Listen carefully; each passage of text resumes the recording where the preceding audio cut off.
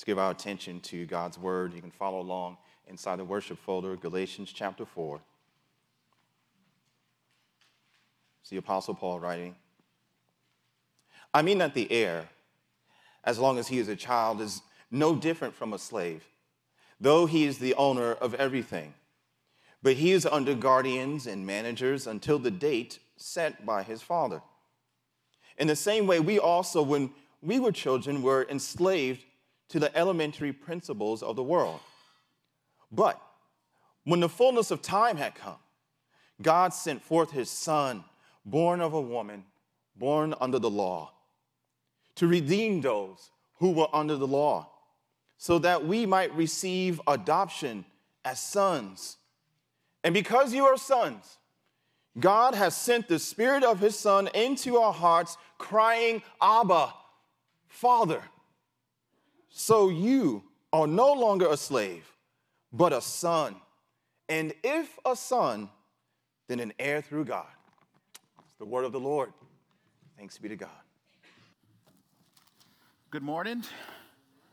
I'm Howard Brown, the pastor here at Christ Central Church. Glad to see some people here today. I know that flu was really on some folk, and I'm glad that you're here and healthy, and we continue to pray for those in our congregation who are struggling. Got a couple of emails, whole family got the flu. Remember we had the Christ Central Church plague last year?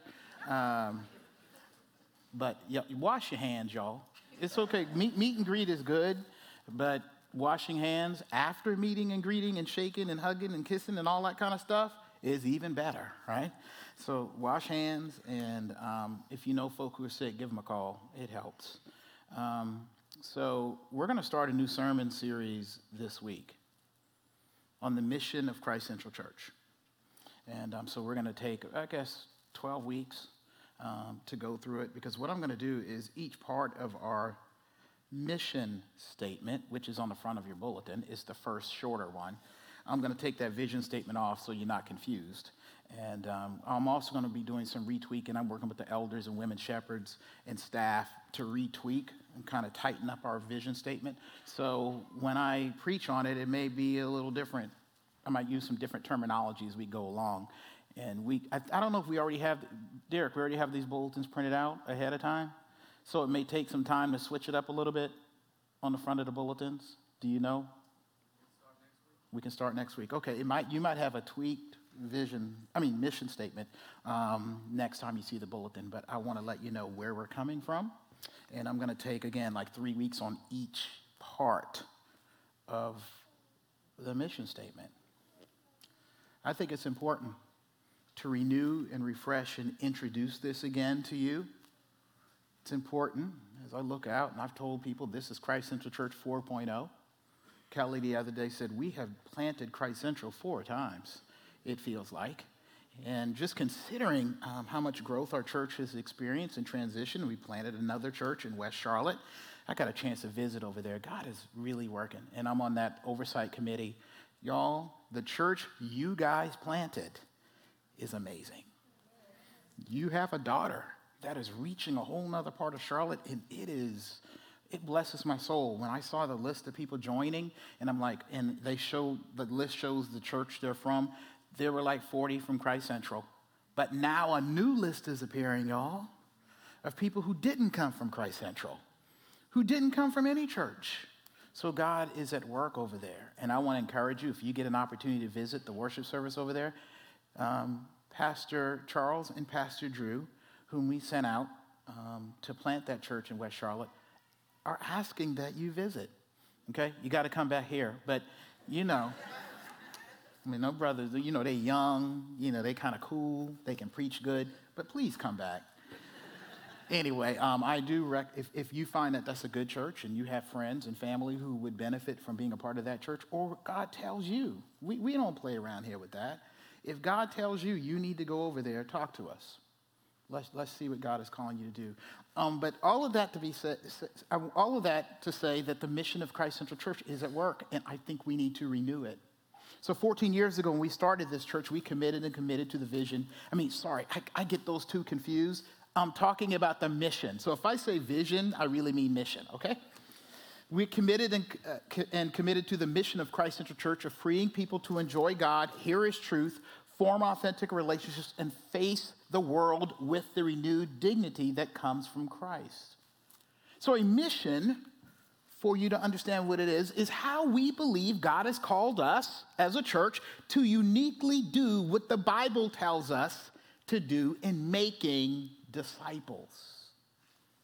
How God's called us to serve in helping people become new people through Christ Jesus. The mission of our church is not only that we, especially we members of Christ Central Church, are called to do this mission. Now you have a mission statement for your life, right? But what you can expect to be happening to you. What kind of movement of God's Spirit and work should be happening in you and what is alive in his church? Today we start here.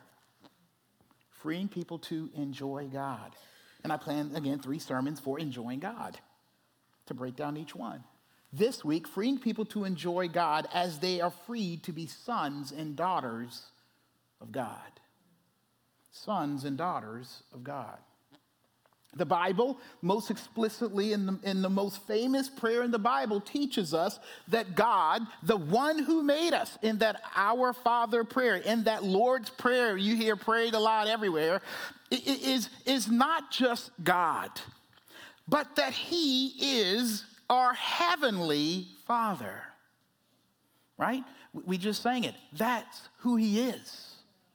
That is who he is. He's always been that, and he always will be that. In our lives, where and how we stand with and before him, the way we stand, rather, before him, determines who we are. He's the Father. Who are you? He is always and forever will be the Heavenly Father, but who we might be is not so obvious or guaranteed because we as human beings are broken and mistaken and fallen in our understanding and experience with God. Others of us are in darkness about who we are before and with this Heavenly Father. At Christ Central Church, it is our mission, I believe our calling, that you and me and our world be freed to enjoy God by being freed to be sons and daughters of the Heavenly Father. And we believe and carry out this mission because we believe the Bible teaches that God himself is already on this mission, right?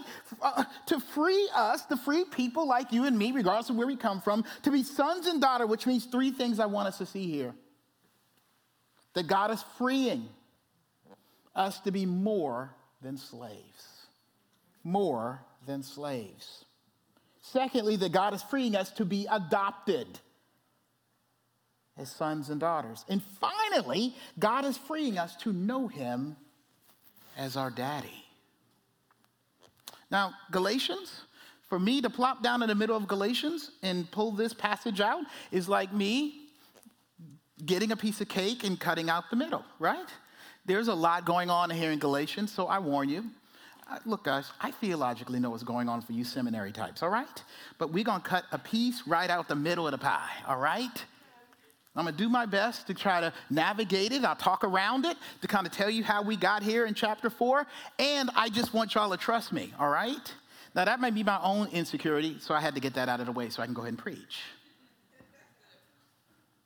Look at verse 1 through 3 with me. It says, I mean that the heir, and so you know it doesn't start here. It starts back in chapter 3, and we'll get to that. Hate sentences that start like this. Whoever did these chapter divisions, it was messed up. This wasn't like an original text, okay? This came later. And it starts off, I mean. Oh, come on. I mean that the heir, as long as he is a child, is no different from a slave, though he is the owner of everything.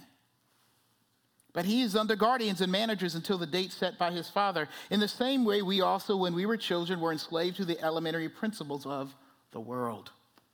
Now, there are 2 people in this passage that the Apostle Paul is talking about here. You get that from chapters ahead. The Jews, and I'm using this as an extended illustration for us to understand who the Jews were. And when the term comes under law, right? God's children by law, all right? I'm going to use an illustration this way. The Jews, those under law, you could say, are educated in the things of God. Okay, follow me now. The Jews, those under law, or the people who became God-fearers and started following the law. And let me explain what I mean by the law. The law are the rules and stipulations in the Old Testament by which God gave his people to know who he was and to know how they should act and kind of see what it meant to be God's people. Okay, so those are the rules and regulations. Now we have the moral law, and every one of us kind of understand, know what that is. The 10 Commandments, that's the moral law of God. And then you had all kind of other laws that govern Israel as a nation. All other kind of ceremonial laws about worship, and they couldn't wear clothes with mixed fabrics in it, and they couldn't eat certain things. And so those rules and regulations, including the moral law of the 10 Commandments, are what we describe as the law. Okay? They were given books, if you will, the law. And they had teachers, and they had curriculum. Those were the people under the law. They were given, let's call it, a formal education from God on how to live, on who he was and what they needed to know about themselves and the world. It separated the Jews different from other people. They were God's people. But those under the law, Paul is teaching, regardless of how much they learned or how hard they studied, could never seem to graduate fully into sons and daughters through the law. They couldn't pass the final exam. They were educated for centuries in. And God, like a good father, kept holding them back until they got it. The scripture is teaching that the Jews before Jesus came were in a boarding school, right? Sort of situation. God would visit them on Parents' Day, and they could go home on holidays, but they could never go home and experience the full benefits of their Father. But they longed for it. While in that boarding school, which privileged kids get, Jews were the privileged children of God. It was through the law, the Bible, and its rules and regulations and disciplines before Jesus came into the world that they learned what? The most important lesson of the school, of the law. They couldn't please God or pass God's test under their own efforts because they were too broken, not holy enough, couldn't do perfectly all they needed to do to be in right relationship with God, though they had it right before their face. And they studied it. And don't get me wrong, nothing was wrong with the school. Nothing was wrong with the law. Nothing's wrong with the books. But what was being revealed and taught about themselves was this: they were not good enough to make the information work for them on their own power and according to their own righteousness. Man, that's some kind of school. You go to school and realize you can't pass, right? You know, it's interesting that the apostle describes this kind of legal, kind of law living that the Jews went through as sort of a good thing. I don't know if I'm going to get to it in this sermon, but I'm going to go ahead and say it because I can't remember where I'm going with it. But I want you to have it. It was a good thing because it held them, still with God in view, still seeing their brokenness, still seeing what it meant to be holy. And it held them in this school, kind of, as it says here, trapped them, if you will. They were slaves of it, and it was a semi-good place because it meant they wouldn't go anywhere else to find righteousness, even though they couldn't get the righteousness they sought on their own. The scripture calls it, your passage says, they were under guardianship, right? Until they came to a place where they could get it and then graduate, if you will. Boarding school's a safe place. But it's not the best place because you want to be with your family, right? You want to be with your father. You want to graduate. You want the time to be over. But it was safe. And on the other side, because in this church that Paul's speaking to, it's a new church. You have two kinds of people. You got the Jews. They educated. They got the degree in God, if you will. And then you have the Gentiles, the non-Jews. The public school kids, right? or the kids who didn't go to school or who didn't have the books, those who had who didn't have a lifelong private school education of God and who he was and who they were ignorant as to the details of how to live, but they had an idea of wrong and right and often had to make their own ideas of God. They were, as the passage says, very elementary and not advanced in their understanding of brokenness, of sin, of holiness, of righteousness, without things like the 10 Commandments and all the rules and regulations. They weren't very church, They didn't come from the family that went to Sunday school every week. They did the best they could to be good people and do right, and they made up their ideas of what good was and who God was or who he might be. We can guess how they turned out. But here's the kicker Paul is making here when he says there is no different. They were no different than a slave.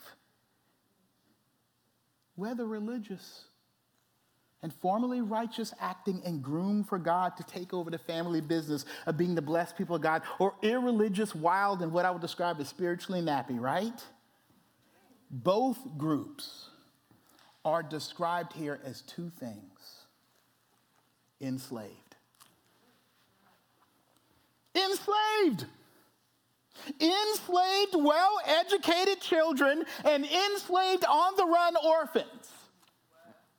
Meaning both groups were slaves, not free, which means this: every single person in the world on their own are never and not free to be sons and daughters of God, not free to enjoy, live with God as their Father in the freedom and peace and power that he intended. And that means everyone in this room, even those who have actually become sons and daughters, the believers in this room, along with those who have not come to God as their Heavenly Father, we all get tangled up again in all of the mess of religious and irreligious slavery, where we think we must or can be good enough to be okay. That we get caught believing once again that we can fix or find the fix for what is wrong in us and make it better on our own. We all easily slip into the truth or lie of a slave mentality.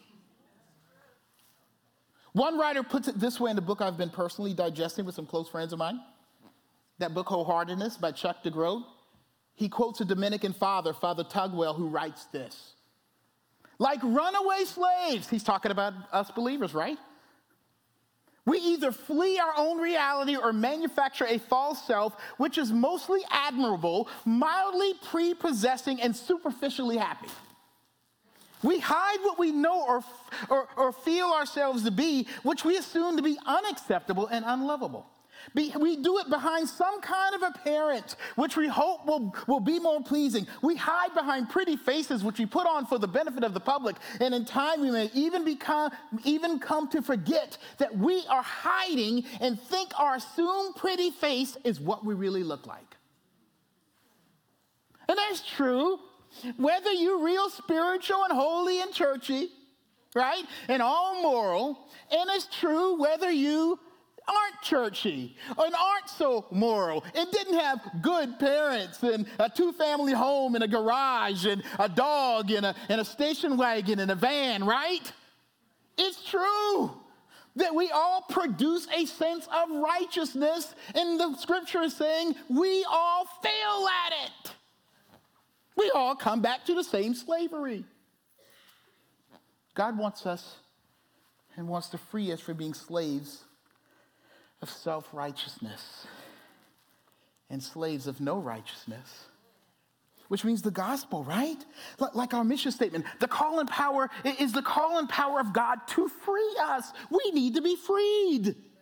Even if you think you're a pretty good person, you are just going back and putting the mask of someone who's really a runaway slave who doesn't have a true home or identity. He's freeing us from being constantly failing performers and terrible pretenders before him. The Lord is seeking people who've been, I like to use this term, who have been tired out by him in playing church, or tired out by playing good person and playing I'm okay when you are not. He wants you, and this is what the Apostle Paul is getting at, because they're starting to think, oh, this whole Christian identity thing isn't enough. We have to go back to living under the law. We forget this, and they're telling the Gentiles who don't have the law, the way to really be saved is be like our boarding school kids, right? Let's go back to that life, because that other life seems kind of wild and crazy.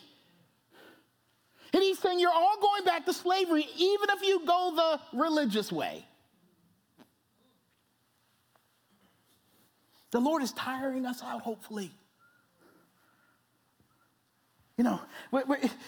I'm okay when playing I'm okay when you're not. He wants you and me to stop running the streets and trying to run, or either try to beat this world, right? And being successful and being all these things in the world's eyes, getting and understanding life on your own, which is a result of you being hardened and hurt by not having a Heavenly Father in your life. You ever wonder if you're one of these people, you're going to take on the world, I can do it. I got my agenda together. I got my destiny straight. I'm doing this and that. I can see it clearly. Do you understand? You sound like a hardened individual who never really had a father, a Heavenly Father, and so now you're trying to make your own way in the world? It's not admirable. It's sad.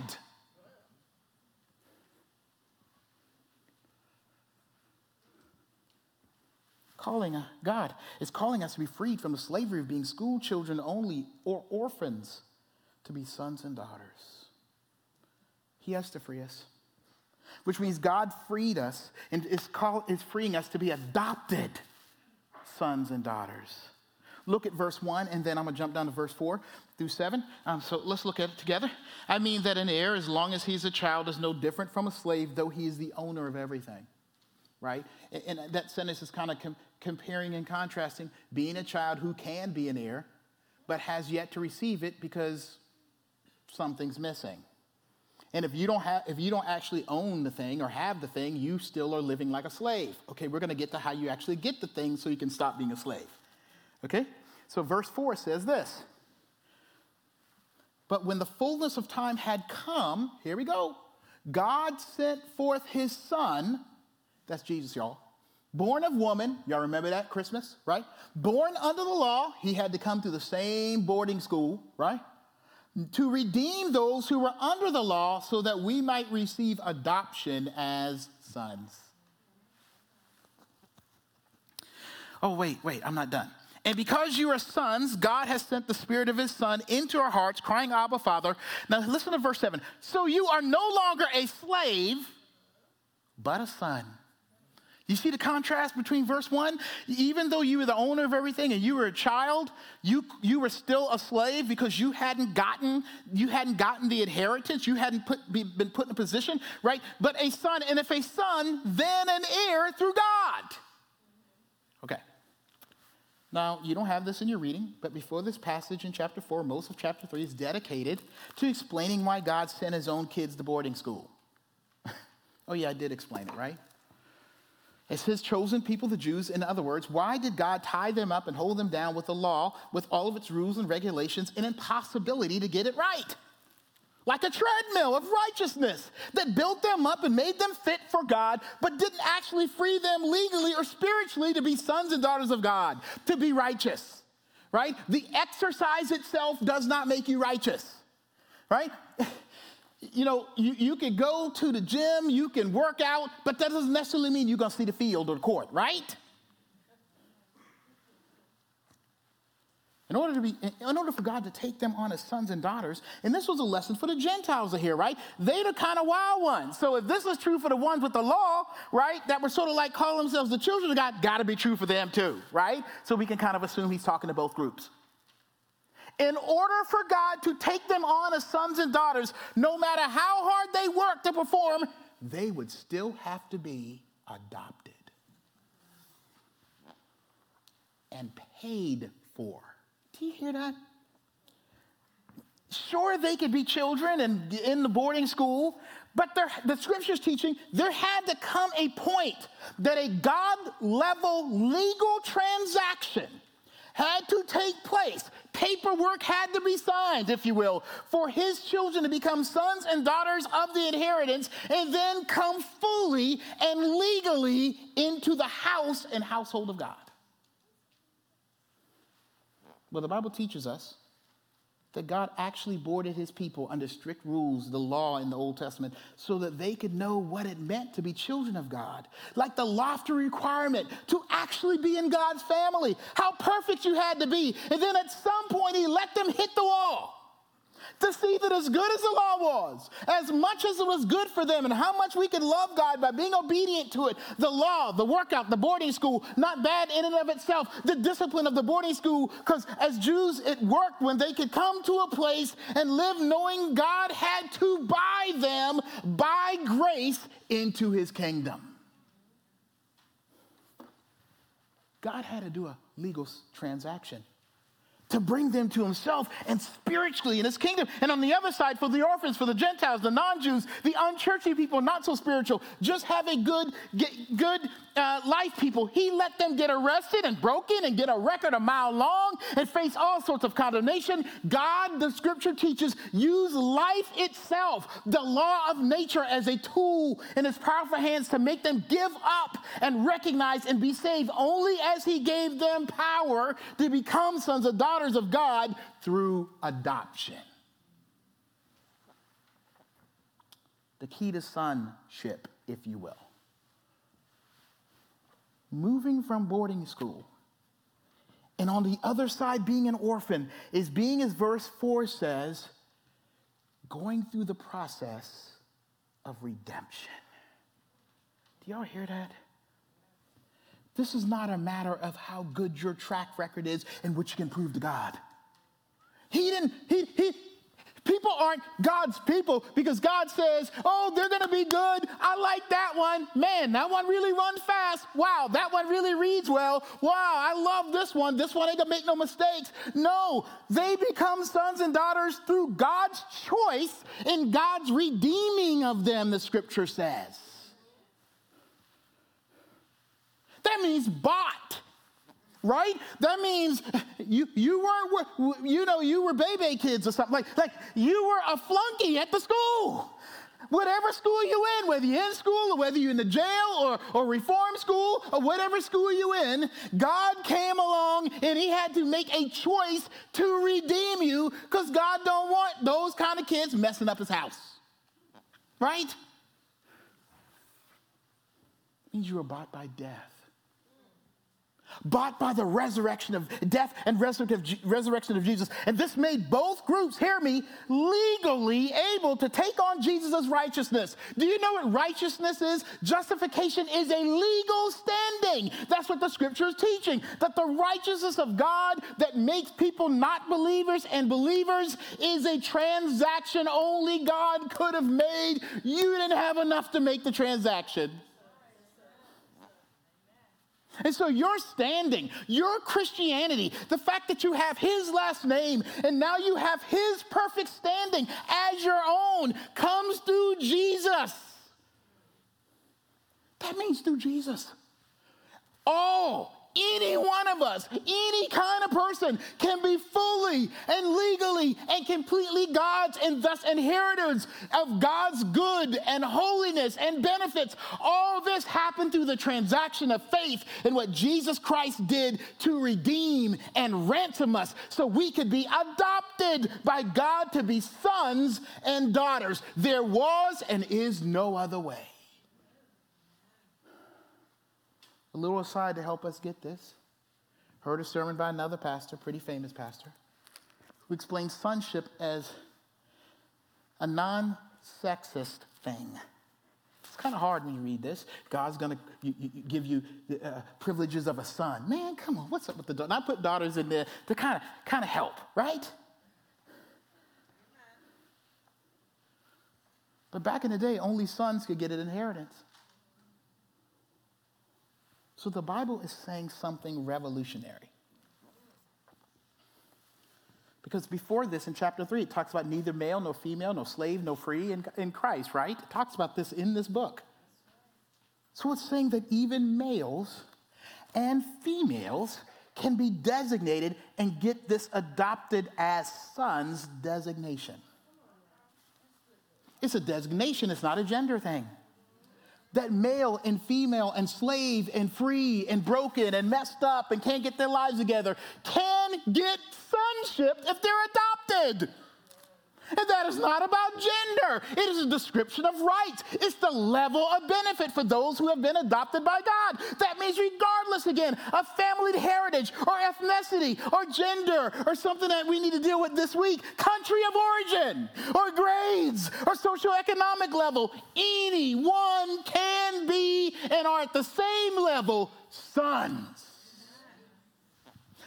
Sons, if they have been bought as adopted and are receiving and accepted and accepting their sonship, their new place and identity by faith in what Jesus did and paid for them to get them adopted and not by or forbidden by anything else. So we offer the gospel, right? Sonship, if you will, to anyone, and anyone God adopts, they become our brothers and sisters in the Lord. With equal rights, righteousness, and dignity and destiny of inheriting all that God has for them. You know, when we talk about freeing people to enjoy God, and we'll talk about, you know, our desire to see this happen in diverse community, where do we get that audacity? The audacity is in the fact that sonship is not based on any designation the world would try to hold you back or oppress you through. It's not based on any ethnic designation or anything, neither slave, nor free, nor whatever. All are able to be sons.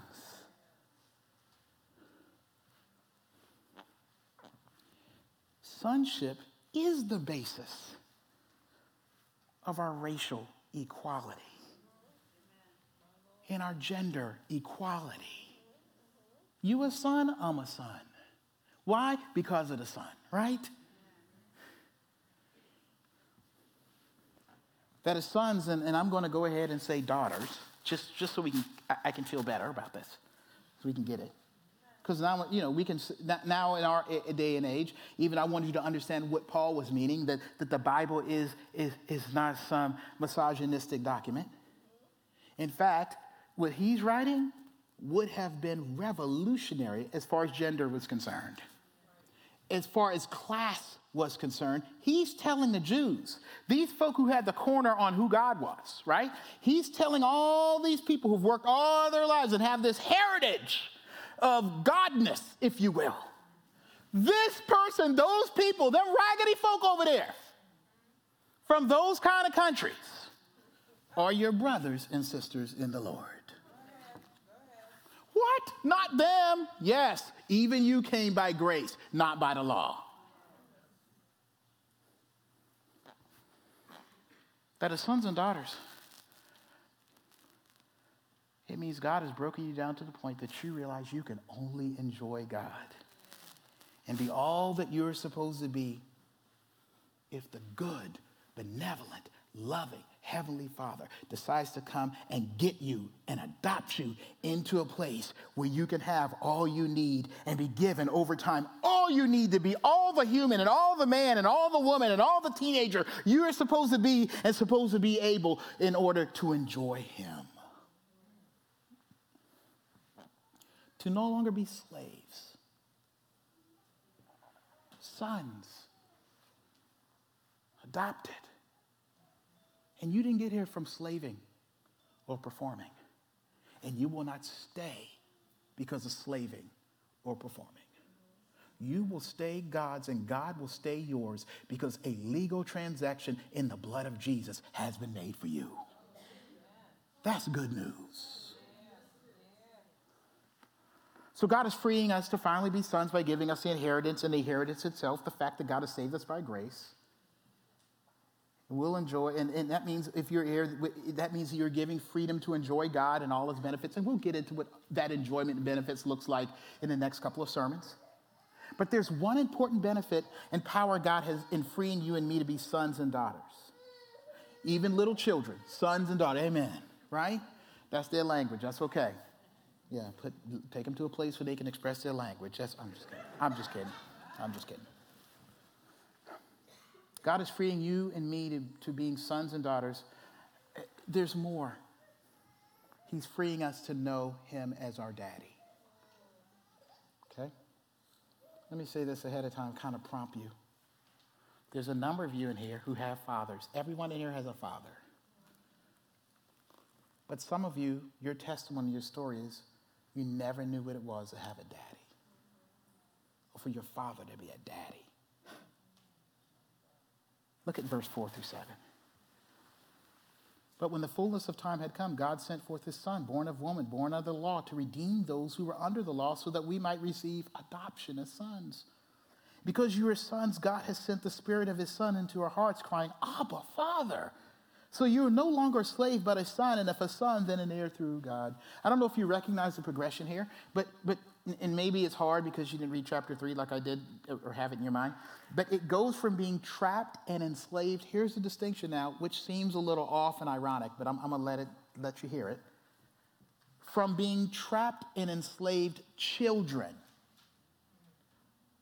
to the boarding school or orphan children, to then being adopted sons. So the progression is you're no longer children under the law, and you're no longer orphan children. Now you've become sons. And then according to what we just read, to being sons, hear me now, who act like children. Children who can inherit because they're children, to sons who now have legal standing to inherit. Now back to children. We see this in the term Abba, Father, right? Abba translated is like our term daddy, Baba, Papa, Dada, right? It is simply a verbiage, right, that a child can get. It is almost, if you look at it, baby gibberish. This is goo goo gaga, let me sit on your lap, Papa, right, kind of talk. Here's the final lesson here about being free to enjoy God.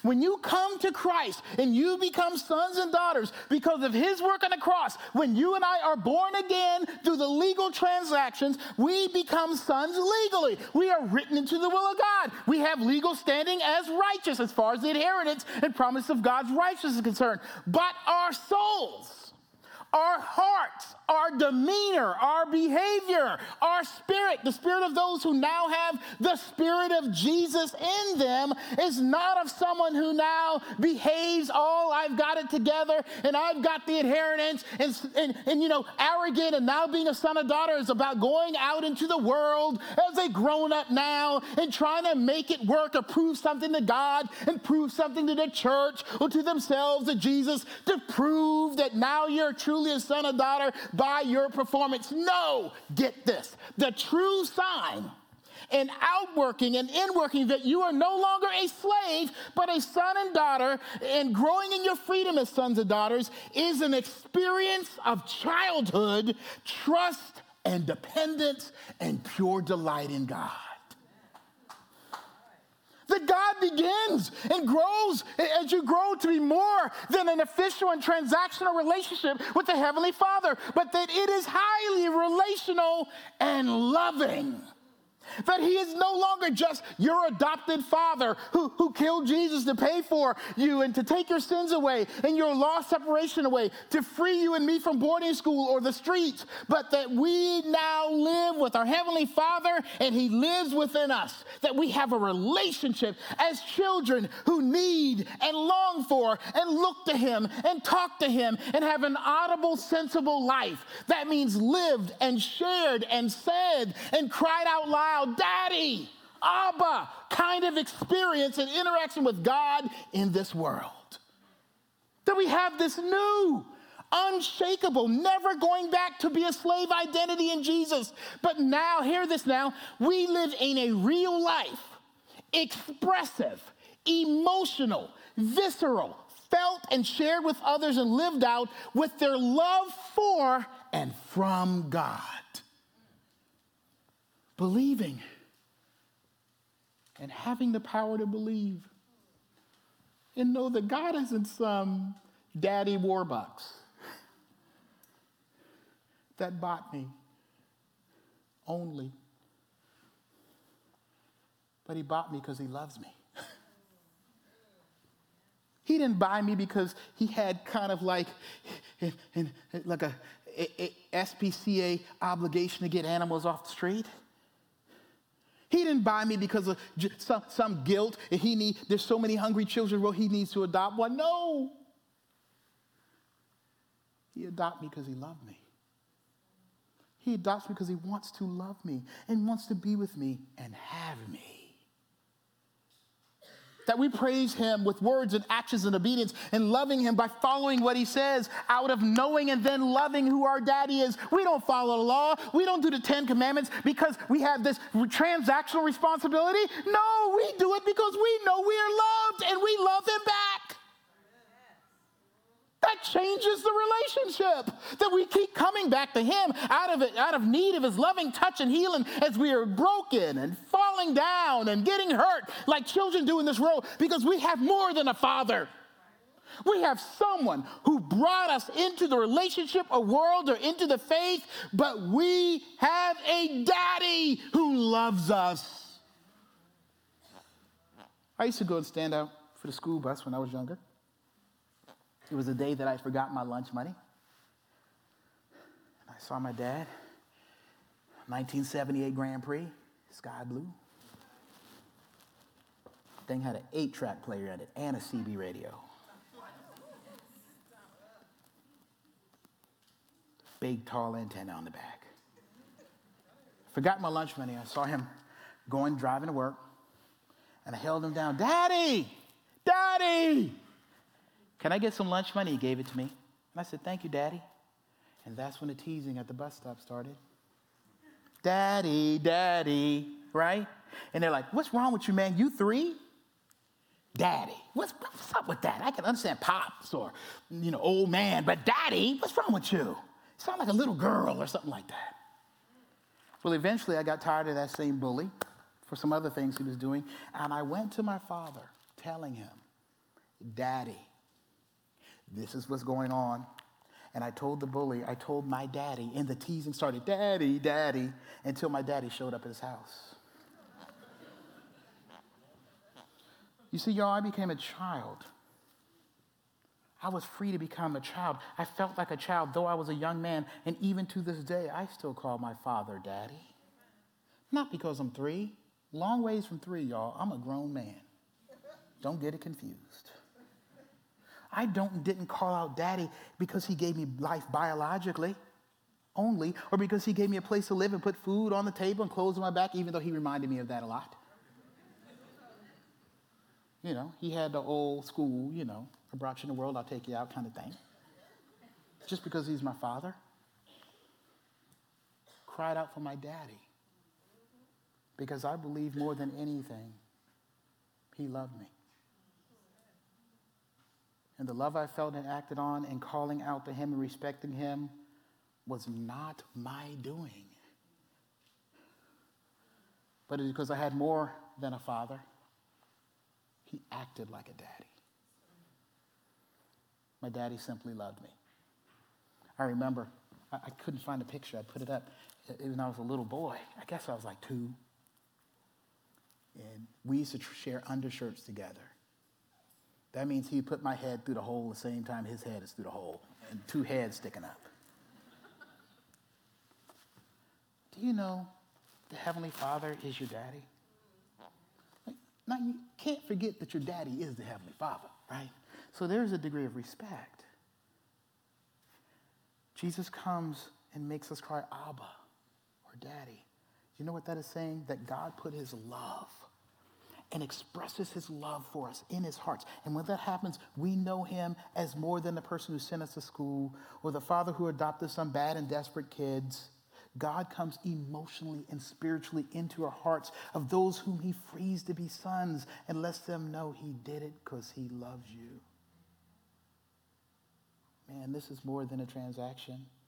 We'll be legalist again. We'll be under the law again if we don't realize that we cry out with the emotion of being fully accepted and loved and wanted by God. Look, y'all, freedom to be sons of God through Jesus, through the gospel, means the best news you could ever hear. And at Christ Central, we are committed to telling that and sharing that and living that out loud, which means, right, so that when you cry out for help, you know your daddy will answer you. And because you know you have a daddy that loves you, you will cry out to him and come to him and cry out to him with the voice and confidence of a son and a child for and to the world even. Calling him to help and save and bring mercy over there and power over there and justice over there. And you cry out for the world with a voice of a child who has a daddy who is also the Heavenly Father. And that we free people in this world because they hear us cry. And they look at us and they think, what are they crying for? Why are they going here? Why are they going after people who hurt? Why are they seeking justice and mercy? Not because we have power or we love the world so well, but because God's loved us so well that they see us cry. You know what they see? I want a daddy too. I got a father. I got a transactional world. I got a world that'll reject me if I don't do right. I got a world I'm hurt, I'm getting bullied. I tried to make it on my own. What do I hear from my believing friends?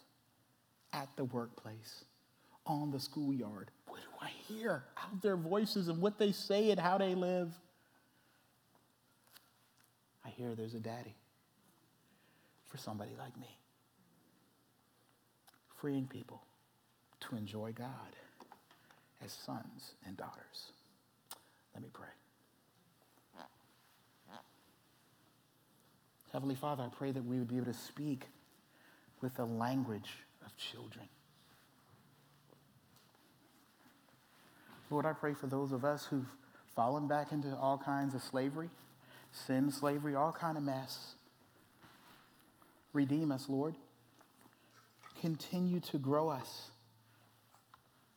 Not out of transactional stuff, where we come in and prove to you we can do it now. We've made a personal resolution. But call us back, Lord, knowing that you're our daddy. You're a Heavenly Father. You're not going to reject us. If we're in Christ, we're your sons and daughters. If you're your sons and daughters, we're your children. I pray for those right now who are not your children. Just children running around who are not sons and daughters, who are without a father or a daddy. I pray that the message of the gospel would free them. And when they're freed, they'll be free to know your love. Oh, Lord, to hear your voice, love them, and speak to them in the deepest places. And as our song says, to break every chain. This we ask and pray in Jesus' name.